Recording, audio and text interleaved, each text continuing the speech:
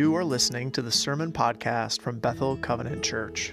We're an evangelical covenant congregation outside Ellsworth, Wisconsin. You can learn more about us at bethelcov.org. Thanks for listening. Bethel, as I mentioned a few minutes ago, we've been talking about what it feels like to feel like we finally have enough, what it means to find enough in our lives, because there are kind of these two ways that we look at the world. Oftentimes we zero in and focus on the things that we don't have, the things that we desperately need, the things that maybe we don't really need, but like we really, really want. The things that we think we need, but maybe we don't need. We zero in our focus so much on those things that our world begins to be shaped by scarcity. We find ourselves looking at life as, and the world that God has made as a place where there's never enough. We're never getting paid enough. We never have enough time during the week to do the things that we want to do. We never have enough in the relationships that we have. And oftentimes when we start focusing in on the things that we don't have, we just find ourselves living in this scarcity world. And we've been talking about the difference between that scarcity mindset when it comes to looking at human life and what the Bible says about human life. And the Bible makes this claim all throughout Scripture, and sometimes it's hard for us to wrap our heads around and to really believe in our lives. But the Bible claims that God made the world and He called it good. And the Bible claims that it's actually the world that we live in is positively packed full of life, abundance, and whatever we might need. The Bible claims that not only is there more than enough for people, but there's more than enough in God's creation that even ugly birds like ravens find food to eat. There's so much in God's creation that even there's beautiful wildflowers in the middle of forests and fields that no human being will ever see, that'll pass away in a wildfire tomorrow. But there's so much life and beauty in God's world that if you look under every rock and in every crack, there's something else. The Bible argues that creation is overabundant, that it's bursting with good and life. And it's only, and this is the Bible's claim, it's only when we start, when human beings come on the scene and we start looking for scarcity and we start hoarding God's creation to ourselves that we start to run into problems as creatures. The Bible teaches there really is enough, that God really does care for us, and that God really is the one that sustains us. The Bible teaches that we can trust God to hold on to us both now and forever. The way I think about it, the Bible says when it comes to life, the world is like an all-day birthday party at Pizza Ranch. Like, no matter how many times you come up to that table, there's always more pizza the next time. According to the Bible, the world is like fishing in a stocked pond. Those fish don't know any better. You throw anything in the water and they bite like that. According to God, the world is like your grandma's Christmas cookies. Every time you come to get more, it seems like there's more cookies out there than the last time you came. The Bible argues that God is a father and we are His children, and we can trust Him to provide for the things that we need.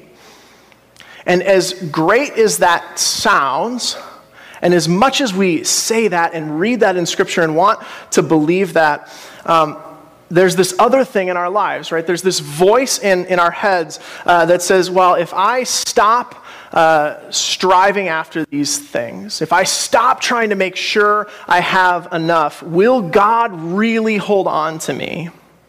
If I give up the fight of making sure that I'm getting those things that I think I need, will God really hold on to me? Or will I miss out on good stuff?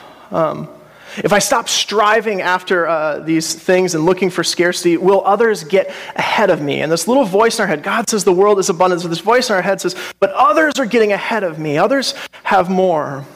There's this voice inside our head that says, oh, maybe you have enough now, but just wait. There's this voice inside your head that says, can I really trust God to hold on to me? Or am I not going to have a valuable life if I do that? Will God really take care of me? And And what we've been doing is we've been looking at the book of Genesis, because in the book of Genesis, there are tons of examples of people trying to grab a little bit more out of the scarce world that they perceive and where it leads them. It's full of people trying to get a little bit more. Where abundance says God provides enough for us, that God gives us our identity, we find ourselves saying, no, I am what I have, or I am what I do, or what people think. And our story this week in Genesis 11 is a story about a group of people who take all the things that they have. They sit down and they tally all the things that they have, and they pool it all together in a community. And they use these things to make sure that their lives matter. Because they're not convinced that God can take care of them or desires to take care of them. So they pool their resources to make sure that they're remembered, to make sure that they matter, to make a name for themselves. And we'll get to that. So a little bit of background to Genesis chapter 11. If you're like me and you grew up hearing these stories, you know a lot of these stories in Genesis, but you don't realize that they maybe fit together. And so a little bit of background. The thing that happened right before this story is the world got so full of evil that every person on earth was evil from birth, and there was this terrible flood, and it's worth reading all on its own. We don't have time to talk about it today, but God starts over creation right before Genesis 11. He saves a human being and his family, and he says, okay, it didn't work out the first time. This time we're going to get it right. And so as the people step off of this ark with the animals, God repeats to Noah and his family the same command and blessing that he gives to Adam and Eve all the way back on the second page of Genesis. He tells them again, he repeats the purpose of all humankind. In chapter 9, verse 1, God says to Noah and his family, first he says, I'll never flood the earth again. And then he says, now go and fill the earth and rule over it. And he's echoing very beginning Genesis 2, what he tells Adam and Eve. Genesis 2, God says, Adam and Eve, you are human beings, you are male and female, you're made in my image. Now go and fill the earth and rule over it. So if you believe the beginning of Genesis, that's the purpose of human life, is to be God's image, his name ruling over God's creation. And so things didn't go so well. And so God's trying again with Noah and his kids. He says, okay, let's try this again. You're made in my image. Now go and fill the earth with people in my image and rule over it. So that's the background. But then we get to the story. Oh, there you go. Purpose, fill the earth. Yep. Genesis chapter 11, verse 1 starts like this. So now the whole world had one language and a common speech. And as people moved eastward, they found a plain in Shinar, and they settled there. Now, if you don't know the rest of the story, you might miss this, but here we are, right? God's chosen people, the new Adam and Eve, starting over with creation, ruling it in a good way on God's behalf. God blesses them, and he sends them out with this divine purpose, right, to fill the earth. And it says they set out, and they move eastward, and they settle. They set out and they do the exact opposite of what God asks them to do. It's the exact opposite. Immediately they go, they walk a little ways east, and they stop. God said, go and fill on the last page. But they go and they stop and they clump together and they say to each other, come, let us make bricks and bake them thoroughly. They used brick instead of stone and tar for mortar. In this day, bricks were like the internet of this time. They were cutting edge technology, okay? Bricks changed the world. Look it up. You'll find all kinds of interesting things about how important bricks are. But so they took this amazing technology, the baked brick, and they stopped. And then they said, come, let us build ourselves a city with a tower that reaches to the heavens. So just a little update, they've gathered everything they have. All the people on earth have come together under one language. They're using their cutting-edge technology, the brick. Seriously, the brick. Unprecedented cooperation. All of their strength and intelligence and creativity come together, and effort and skill, and they use it to build this massive city. And this tower, it says that in Genesis, it says it reaches to the heavens.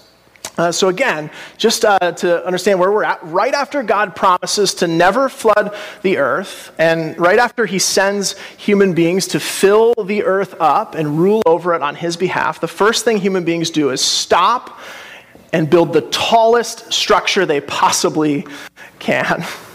The way the ancient readers of the Bible understood the world is that the heavens, you couldn't get through them. They were a roof, like a literal roof. So they tried to build a tower to get to the roof of the world. And of course the question is why, but fortunately for us, they answer that for us in the end of that verse. This is why they say, so that we may make a name for ourselves, otherwise we'll be scattered over the face of the whole earth. So two parts: to make a name, so that they won't be scattered. They pool all of their resources, every gift that God has given them, all their intelligence, all their ability, all their strength, and they use it to explicitly resist God's purpose for them. They pool their resources to reject the name that God has for them and the plan that God has for them, and so that they can make their own name. God says, go and be scattered and fill the earth, and they say, we're doing this so that we won't be scattered. And the story continues. If you read chapter 11, it's sort of built like a tower. This is the top of the tower. And then the things that come down sort of match the things that the people did. So God comes on the scene. And just like they built a tower up, it says, but the Lord came down to see the city and the tower the people were building. And the Lord said, if as one people speaking the same language, they've started to do this, if they've rejected their call as one people, then nothing they choose to do will be impossible for them. When God sees what they're doing with the gifts that he's given them, with the blessing that he's given them, how instead of using those things to fill up the earth and rule on his behalf, they're using them to clump together and make their own name. He steps in and he pulls the rug out from under them. Verse 7, come, this is God talking. They built up, God goes down, and he says, come, let us go down and confuse their language so they will not understand each other. And so the Lord scattered them from there over all the earth. They stopped building the city. That's why it was called Babel, because the Lord confused the language of the whole world. From there, the Lord scattered them over the face of the whole earth. So even though they cooperated better than anybody maybe in history, even though they all shared one language, even though they pooled all their resources, they still wind up scattered just as they feared. And the name that they make for themselves, Babel, right? It becomes a synonym not for order or cooperation or success, but instead for confusion. And what the Bible's trying to tell us here, that as their building project fails because God changed just one small thing, they wind up scattered just as they feared. And that name has a different meaning because despite all their technology, despite the Facebook of the old world,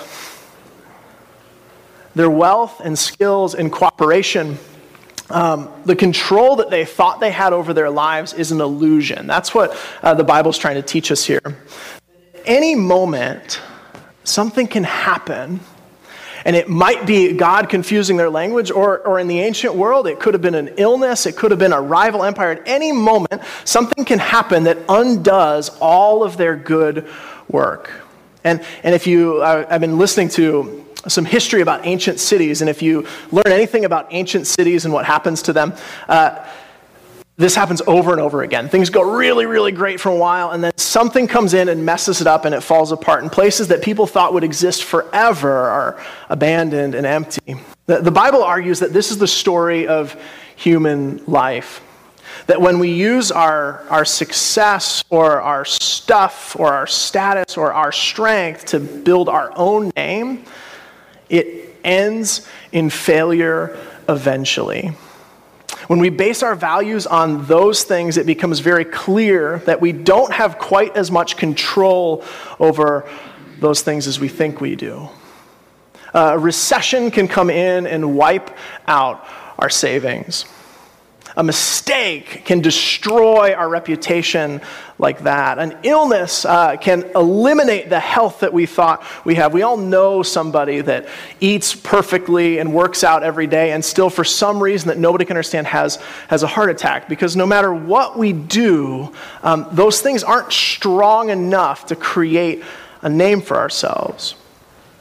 Because when you try and use God's gifts to make your own name, it always ends in failure. That's what the story of Babel is trying to teach us. Because if you believe Scripture, we're not as responsible for our own success as we think we are. If you believe Scripture, we're not really our own makers. The Bible teaches that everything we have is a gift from God.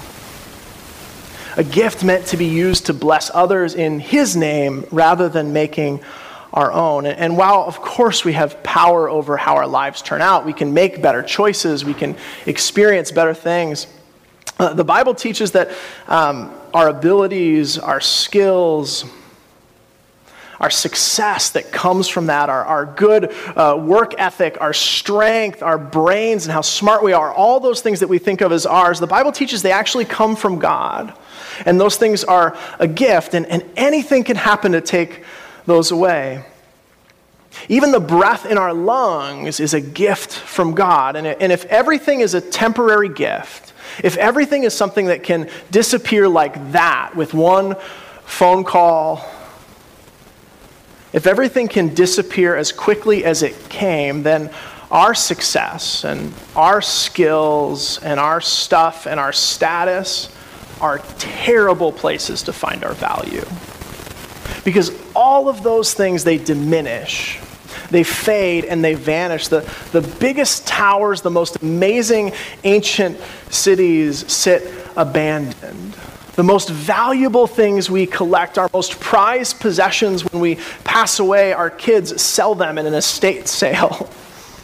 If your identity is built on the things you have or the things you do, it only takes one car accident or economic downturn or breakup to destroy your value. But the promise of Scripture is this: that God already has a name for us.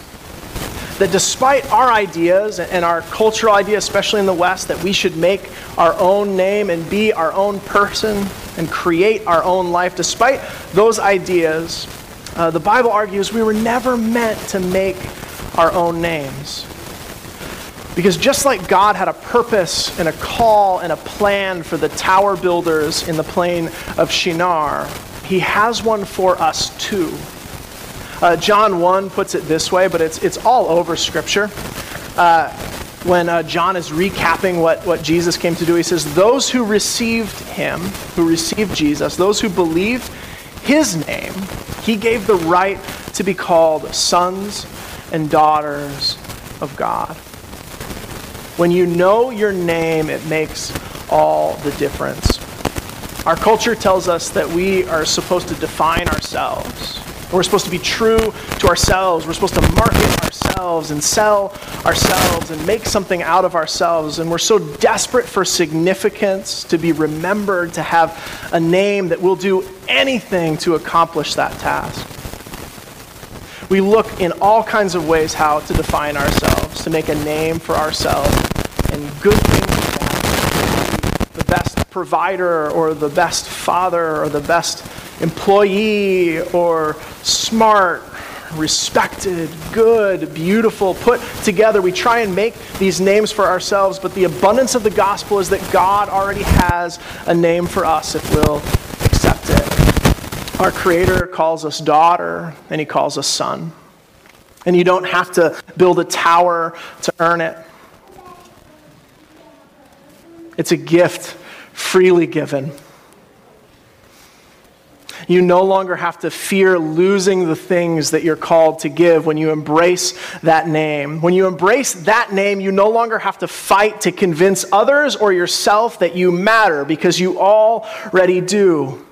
And then you can begin to see the value of others. You can begin to let go of the things that you hold on to so tight and give them and pour them out into the lives of the people that God puts in your path. And you start seeing your life as the gift that it is. We can start living out the purpose that God has for us instead of getting distracted running after our own name. Jesus says it this way. He says, "Seek first the kingdom, and all else will be added to you." When we accept his name, we are free to chase after God's call, to love him, to love others, and to grow in being more like Jesus, because we know what our name is. In a minute, we get to baptize baby Catherine, and we baptize her into the name of God, the Father, the Son, and the Holy Spirit. We get a chance together to name her, to tell her who she is, even though she can't understand us or hear us. And that is our job to keep doing. And as we make a promise of baptism, you're promising to keep telling Catherine and the kids and each other who they are as members of Christ. If we know what our name is, it makes all the difference. Would you pray with me?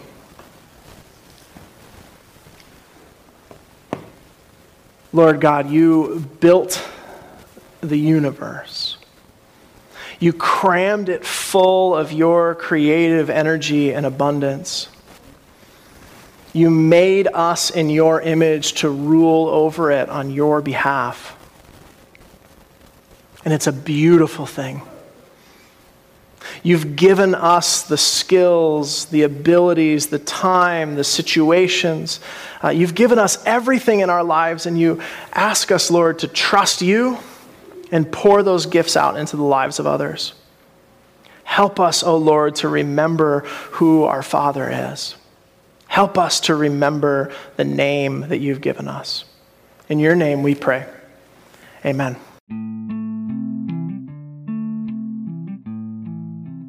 Thanks for listening to the sermon podcast from Bethel Covenant Church. We're an evangelical covenant church outside Ellsworth, Wisconsin, and you can find out more about us at bethelcov.org.